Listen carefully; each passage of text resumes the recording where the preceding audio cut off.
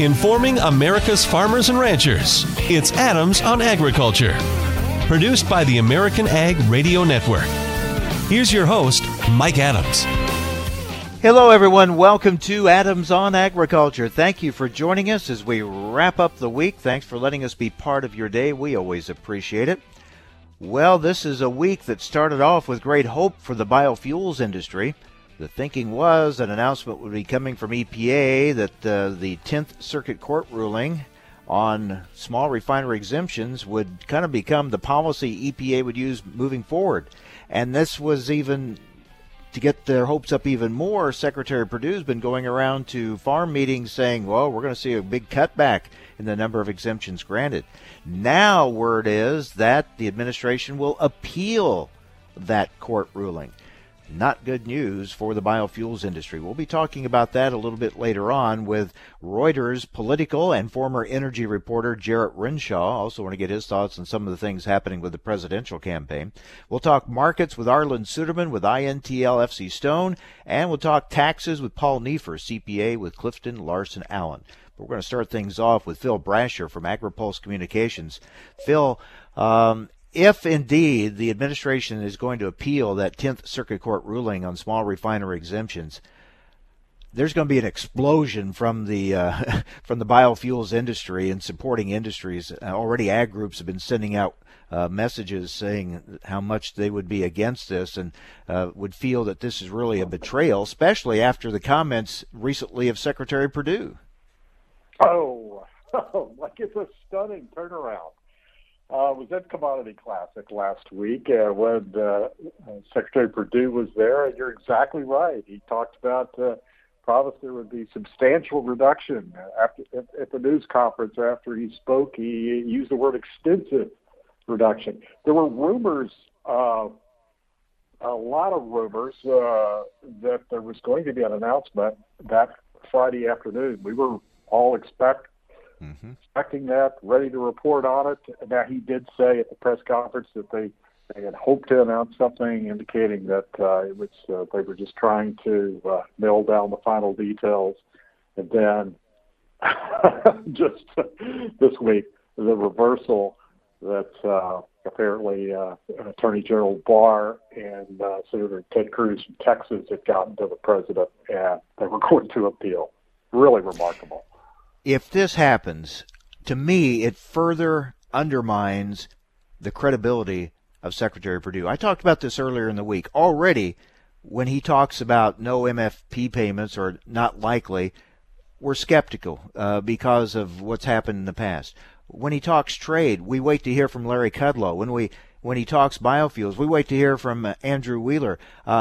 If indeed this turns out to be this way, after what he has said, I mean, hasn't the administration really cut his legs out from under him as far as credibility when he goes out and makes these comments and speeches of what's going to happen? Yeah, I don't know how you operate in that situation if you're the secretary. If your audience is going to simply have to ignore you because they don't think you have the power, or the president's going to simply undermine what you just said. It seems like an untenable position, but you're exactly right, and you have to be more and more skeptical, of the pronouncements from USDA when they are reversed this quickly. Well, let's go back to when he was named secretary, and early on, supposedly the real advantage for agriculture was he was so close to the president. He had the president's ear. He was in such close contact with the president. This was going to be to agriculture's benefit. I mean, this kind of wipes that away. Yeah, there's a lot of talk about it. Go back to the USMCA or NAFTA. The president was going to pull out of it. Much was made out of the fact that Secretary Perdue went in there with a map and showed him the importance of NAFTA and the importance of not pulling out. That showed his influence. The problem for Perdue as well is that he doesn't have any authority over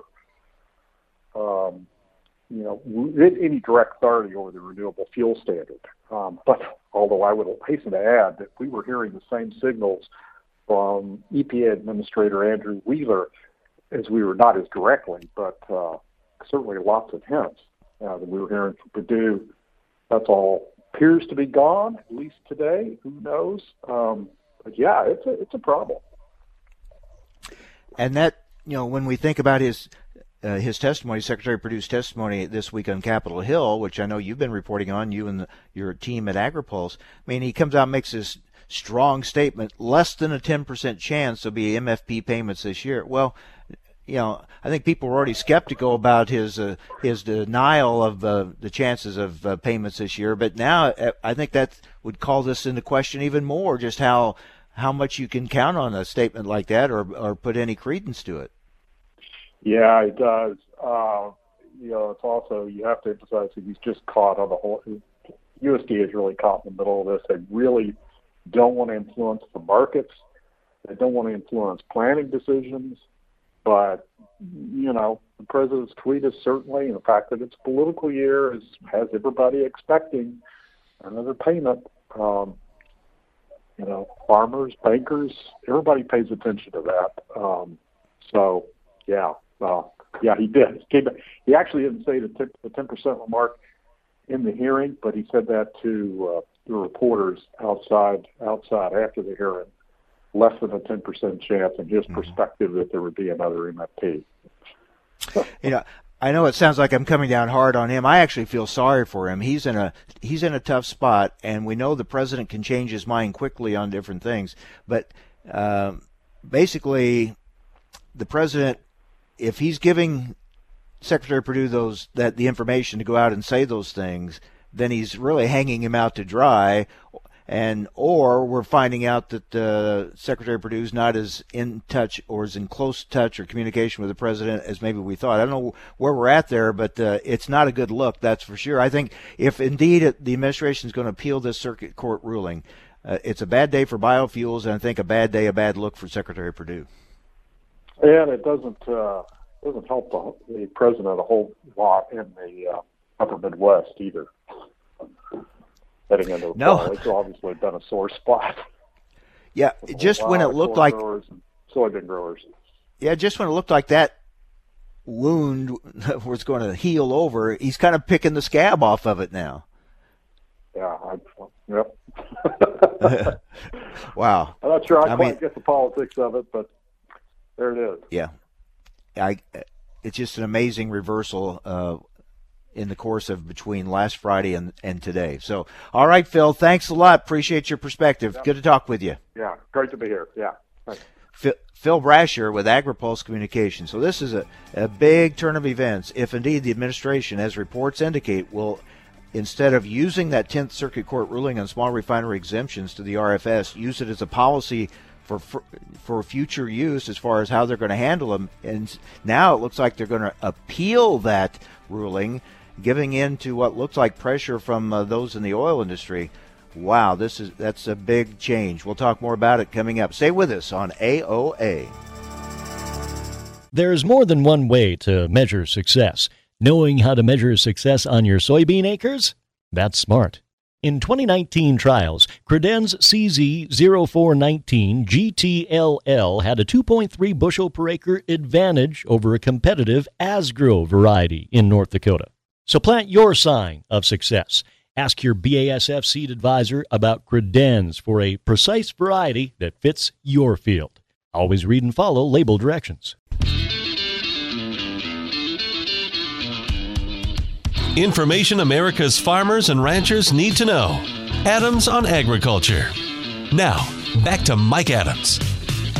So again, let's go over the past week. Last Friday, Commodity Classic, Secretary Purdue speaking to farmers, saying that we would see a drastic cutback in the number of waivers granted to the RFS by EPA. That, in fact, many thought there was going to be an announcement that day from EPA that, and the hope was for those connected with the biofuels industry that EPA would say, we'll use this 10th Circuit Court ruling and make that the model we're going to use for granting waivers and thus fewer waivers moving forward.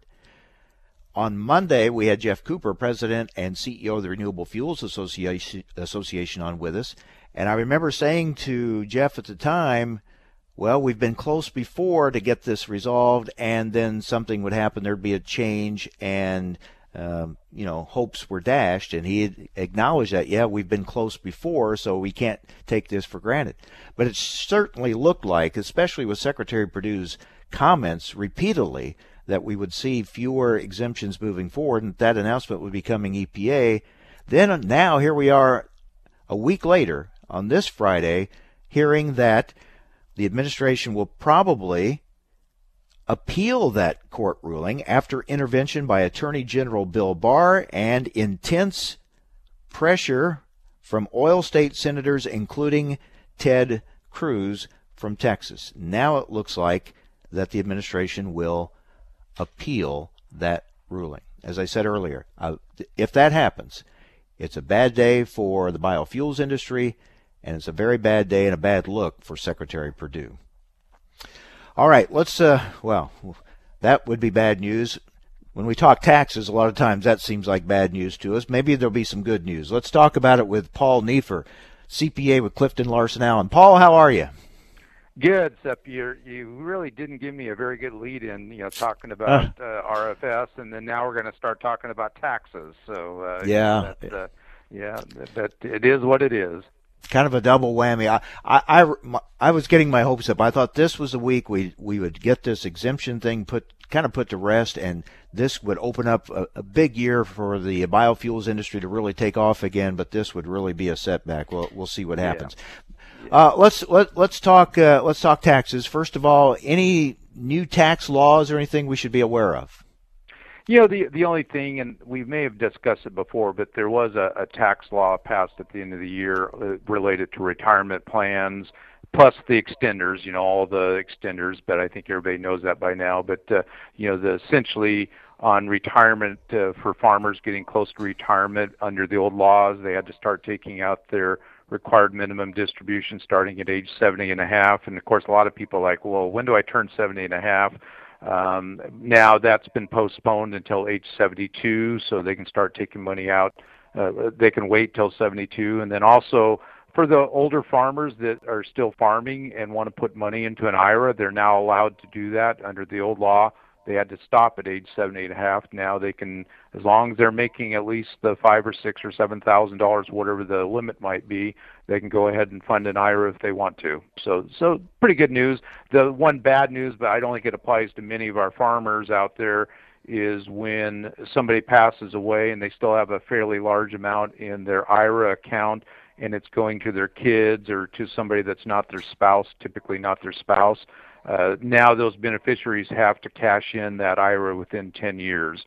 Under the old laws, they could do it, extend it, clear out for their lifetime, but now they have to do it within 10 years. So that's messed up some estate planning for what I would call the more wealthy clients out there. Maybe there are some farmers in that situation, but I don't deal with many that would be applicable to. Let's talk. This is a story we haven't talked about in a while. The National Council of Farmer Cooperatives came out just a few days ago giving their support and appreciation to Treasury Secretary Mnuchin's commitment to members of the House Ways and Means Committee to work with that committee and the Senate Finance Committee to ensure that regulations implementing Section 199A of the tax code follow Congress's intent in fixing the grain glitch.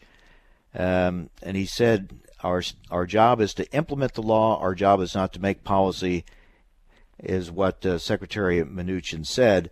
And this is an issue that's been around for some time now. We're trying to get it cleared up. And how do you see this as far as the tax code applying for farmer co-ops in this grain situation? Yeah, the key, and it can get pretty technical, but the key is that cooperatives under the old rules could calculate their domestic production activity deduction, the DPAD. They could calculate it both on their patron income, so the income dealing with their patrons, and on non-patron income. Now, there was a couple court cases that were winding their way through Congress that were ultimately decided in favor of the cooperatives. So essentially, they can calculate their DPAD on all of their net income. Now, the IRS and the proposed regulations that they released last June said, well, no, our interpretation is that you can only calculate the DPAD based on your patron income, and you don't get any DPAD on your non-patron income. Well, that wasn't really as far as my understanding, that wasn't the intent of Congress. Congress said specifically in the code, you're supposed to follow the old regulations, what the law was in effect, including, again, these 2 tax court cases that came out after that date that supported that. So that's the key. They're just trying to say, hey, IRS, you're making new law here. You should stay with the old law because that's what the intent was when we did the grain glitch fix. So I think IRS is going to listen, but especially if the Secretary comes out and says that, maybe because again, these are proposed regulations. They're not final regulations. Hopefully the final ones will clarify that. Mm-hmm. We're talking with Paul Neiffer, CPA with Clifton Larson Allen. Paul, it is an election year, so there will be a lot of proposals floated out there when it comes to taxes on both sides. What are some of the things you've heard so far that we have caught your attention? Well, certainly we know now it's down between Biden and Bernie, the 2 Bs. I think this is going to be the first election ever where the 2 candidates' combined age is going to be over 150 years. So I think that's sort of interesting. But we know that both of them are proposing some additional taxes on what, quote, the wealthy, either based on income or based on net worth. I think the latest numbers I've heard on Biden's tax over 10 years, it raised $4 trillion, and the average increase on a wealthy person be about $122,000. I think that was the number I had seen in an article. I don't think either one of those are going to be DOA, assuming the Senate doesn't change. As long as the Senate is in Republican controlled, there's no way either of those taxes will go through. The one thing I would caution our farmers out there that really I think is floating under the scenes is on the estate tax area. I think I don't know if the estate tax itself is going to change, but I'm starting to hear more and more chatter about some type of capital gains tax at death, similar to what Canada has. So in that situation, a farmer that bought land for $1,000 an acre, it's now worth $10,000 an acre, and he passes away. Under the old rules, no income tax is owed. The heirs got to step up in basis, and they could sell it for $10,000, not owe any tax. Well, under this capital gains tax at death, the proposal is, hey, that final estate tax return is going to report $9,000 of gain on that farmland. In return, they might eliminate the estate tax, but I think for most of our farm families out there, they'd rather have the current system on estate taxes than be hit with some type of capital gains tax at death. So that's something I'm hearing more and more chatter on. I don't know if it'll ever, and it's also, I think, to some degree coming from both sides. So, and then I think eventually we're going to get some type of value-added tax. I think the idea of us not having a value-added tax, that day will come somewhere down the pike.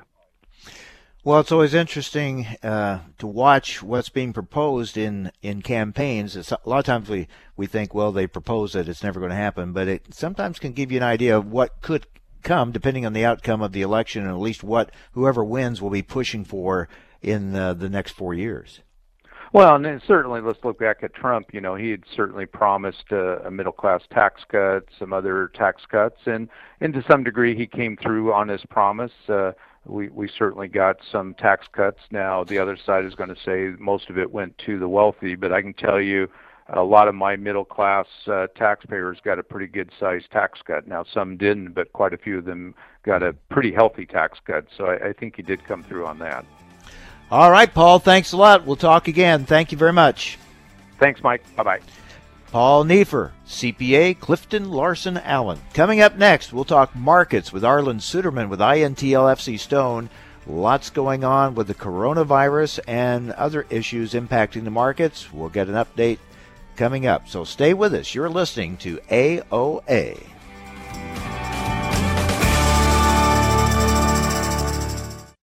There's more than one way to measure success. Knowing how to measure success on your soybean acres? That's smart. In 2019 trials, Creden's CZ 1859 GTLL had a 2.9 bushel per acre advantage over a competitive Asgrow variety in South Dakota. So plant your sign of success. Ask your BASF seed advisor about Creden's for a precise variety that fits your field.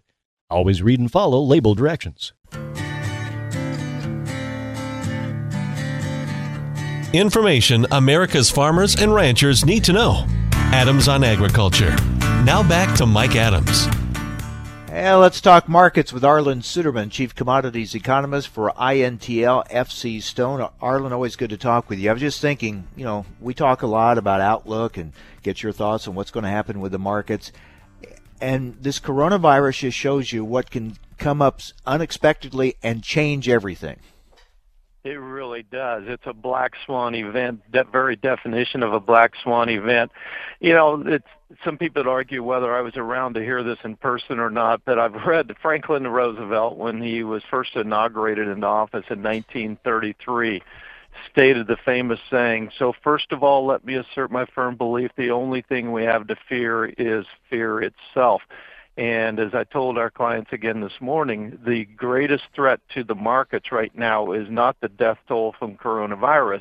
It is the fear that it creates. It's fear that causes politicians to take unusual steps to shut down economies. It's fear that causes central banks to take actions that add to the fear of the markets. It's fear that causes people to stay at home and change their consumption patterns.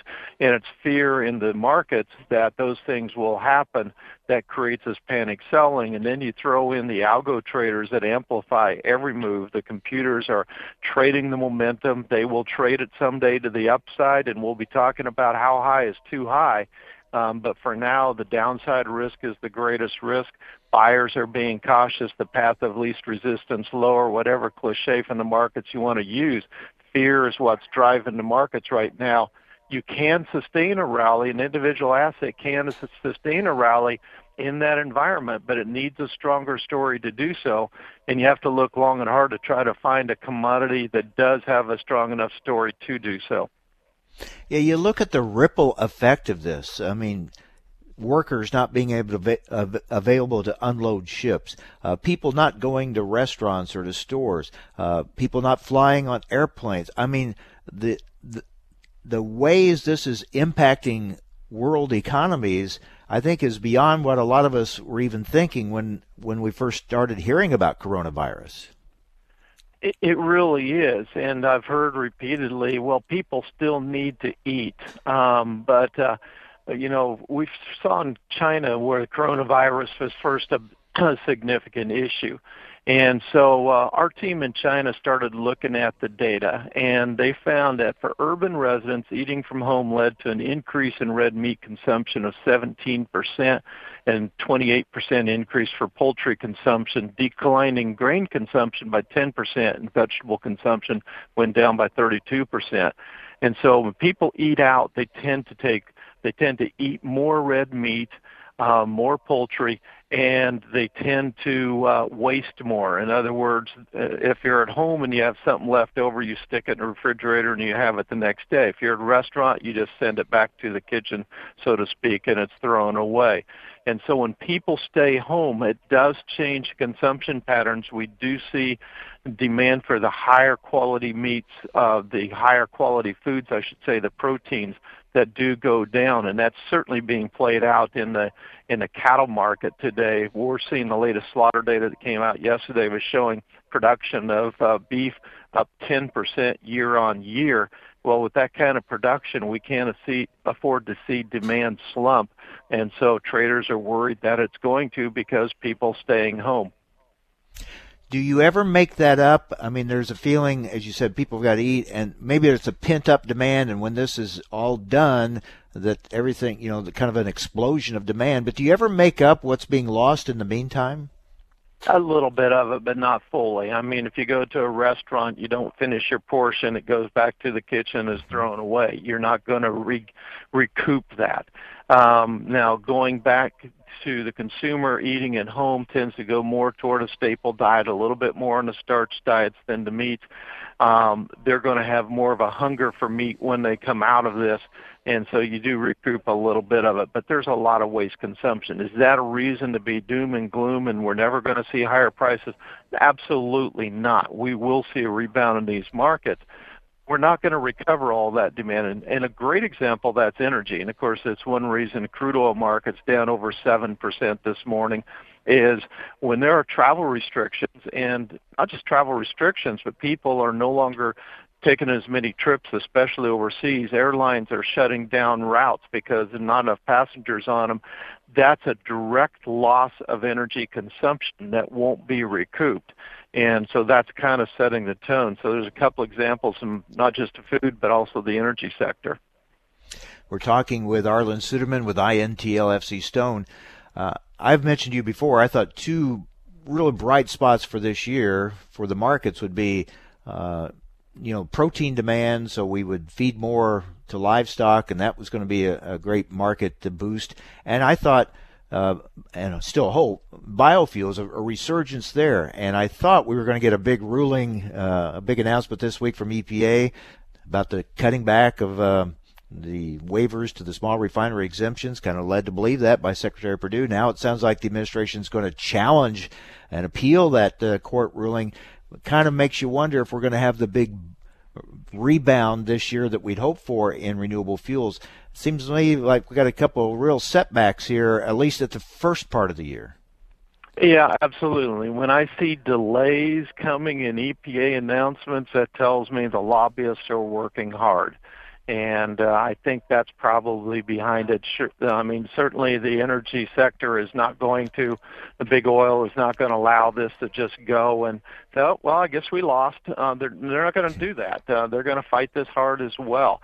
Now, that doesn't mean all is lost for the ethanol sector or the biofuel sector. There's still some encouraging signs coming out of China that they're inquiring about ethanol. And so that's still a possibility. We could see some significant sales of ethanol and distillers' grains to China. Now, for distillers' grains, the retaliatory tariffs look like they're going to be waived, like soybeans, et cetera. But we need to get the anti-dumping tariffs waived there as well. That may take a little bit more time.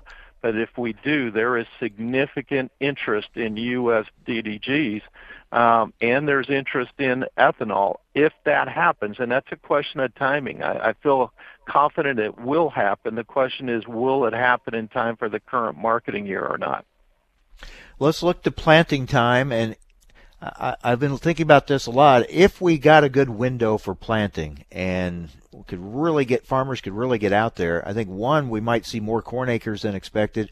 But I'm also wondering about, with stocks we already have, grain in storage that we already have, if we had all of a sudden a big planting window and they could really go at it, wouldn't that put a lot of downward pressure on markets? And that's kind of the fear the market's being priced in right now as well. The justification for going down is the expectation we're going to increase acres. I think the market is kind of expecting 94, 95 million acres. It was sobered up a little bit when Farm Futures Producer Survey called for 96.6 million acres, and that kind of opened the door for others to say, well, maybe it will be more. I know that there's a lot of people in North Dakota that aren't real excited about coming back with as much corn. South Dakota, it's a little different story. They'd like to pick up some corn acres from last year. But I know across much of the Midwest, there's more of a reluctance to believe the story in soybeans, and maybe corn is a safer crop, and so that's giving the leanings toward maybe some higher acreage. What about the decisions farmers have that are holding on to grain but concerned about the quality of that grain in storage? Do you see any movement there? We are seeing a little bit of movement, and the one thing I'd certainly want to do is encourage any farmer who's got corn in storage to be checking it regularly, because we're seeing some of this corn add moisture through the winter. Some of the low test weight corn that went in maybe a little bit wet is struggling with quality, and we are seeing some farmers start to move that corn. But overall, farmers simply don't want to move it. They don't like the prices. They have some cash from the government, and they don't want to sell it. A lot of that corn coming out of North Dakota right now is 48 to 52 test weight. And barring something else like coronavirus, I mean, the next traditional thing we would look to as far as big market news would be the planning intentions report? Planning intentions and quarterly stocks. Quarterly stocks will take on some significant importance this year because you take a wet, low test weight crop and put it in the bin, you're going to have shrinkage in the bin, and you're going to use more for feed consumption than what you normally do to get the same rate of gain. And mostly the June report, but we could even see a little bit of a surprise in the March 31st quarterly stocks report. And like you said, planning intentions will set the tone on acres. And on coronavirus, it's not going to be one of those things where one day they say, oh, it's all done. So it would be a gradual improvement, I guess, right? No one big event that the markets would react to. A decline in the growth rate of the number of cases, and then people simply getting wary of hearing it, meaning they start to get used to it, they start to get acclimated, just like we do the typical influenza, and so they quit worrying about it quite as much. The headlines start to disappear, and then the markets go back to trading fundamentals, and they say, oh, look, we got some bargain opportunities here. Yeah, we'll look forward to getting back to that and getting for this to get under control, and we see those cases going down, but not there yet, it doesn't look like. All right, Arlan, thank you very much. Good to talk with you. Thank you, Mike. Arlan Suderman with INTL FC Stone. Well, up next, we're going to talk with Jarrett Renshaw, formerly an energy reporter for Reuters, so we'll talk about this biofuel situation, but now he's a political reporter. He's been out on the campaign trail, and certainly a lot has changed in the presidential race here the last few days. We'll get his thoughts on both of those topics when we continue here on AOA.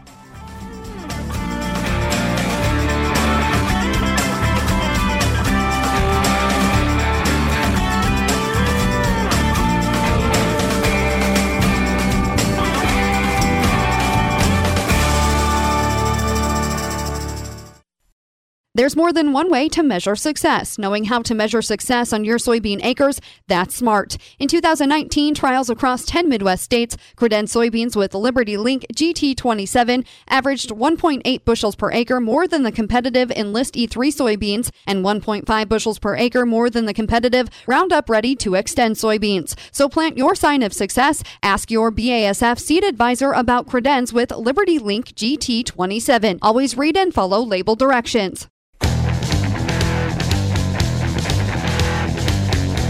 Information America's farmers and ranchers need to know. Adams on Agriculture. Now, back to Mike Adams. Joined now by Jarrett Renshaw, formerly a national energy reporter for Reuters, now political reporter. Jarrett, good to talk with you again. Got a lot to talk about on both fronts. You know very well what it's going to be like with the biofuels industry if indeed, as these reports indicate, the administration now seemingly has changed course again and now seemingly is going to appeal the 10th Circuit Court ruling on small refinery exemptions after being led to believe by Secretary Perdue and others that just the opposite would happen, that we would see substantially fewer exemptions moving forward, that 10th Circuit Court ruling would kind of be the blueprint that EPA would use moving forward. Now it looks like all that's changed. This is not going to sit well in the biofuels community. It is not, but, and I don't have super inside information on all the permutations here, but I can give you my best read on what I see. You can see from the White House's perspective, if you appeal, you buy time, and perhaps you push this beyond the November election, maybe, or whatever. And then even the end result, it's up to a judge, and it kind of stays out of the political realm. One side's not going to like whatever the judge's rules, right? We can agree that one side's not going to like it. And it's much easier to make the case that a judge decided it than you. But that being said, the biofuel community is going to be well aware that he has the opportunity to not appeal it and let it stay, and have that thing and have the rule applied nationally. So, and to the extent that the biofuel community wants that, they should hold the administration accountable for that. Yeah, some interesting things what you just said there. I think a lot of people feel even if they appeal it, they would eventually lose that appeal, but that doesn't help right now for the biofuels community. Now, may it as you said, it may appease for the time being the oil supporters. So is the president saying, well, I risk losing support of some rural votes there, but maybe I make it up with another round of MFP payments later this year or something like that, and that'll cover me on that. It's hard to get into the mind of the president on this, but you have to wonder what the thinking is, and he has to certainly look at it through a political lens in an election year. Sure. In my experience, and this has been repeatedly on reporting on the small refining and the ethanol industry in general, is that the last person that gets in the administration, specifically Trump's ear, usually wins the day. And whoever gets to make that case last. And, that's why you see these vacillation between these wild swings in policy changes. So I'm guessing that there was a refining state senator that had some opportunity to get some face time with Trump in the last 48 hours and made the case that, you need Republican allies in Congress. You need Republican senators. We saw the impeachment happen. And the Republican support in the Senate was almost ironclad. Certainly was ironclad in Congress. And you start losing, fine, one thing to look at voters is also kind of, he needs protection in Congress.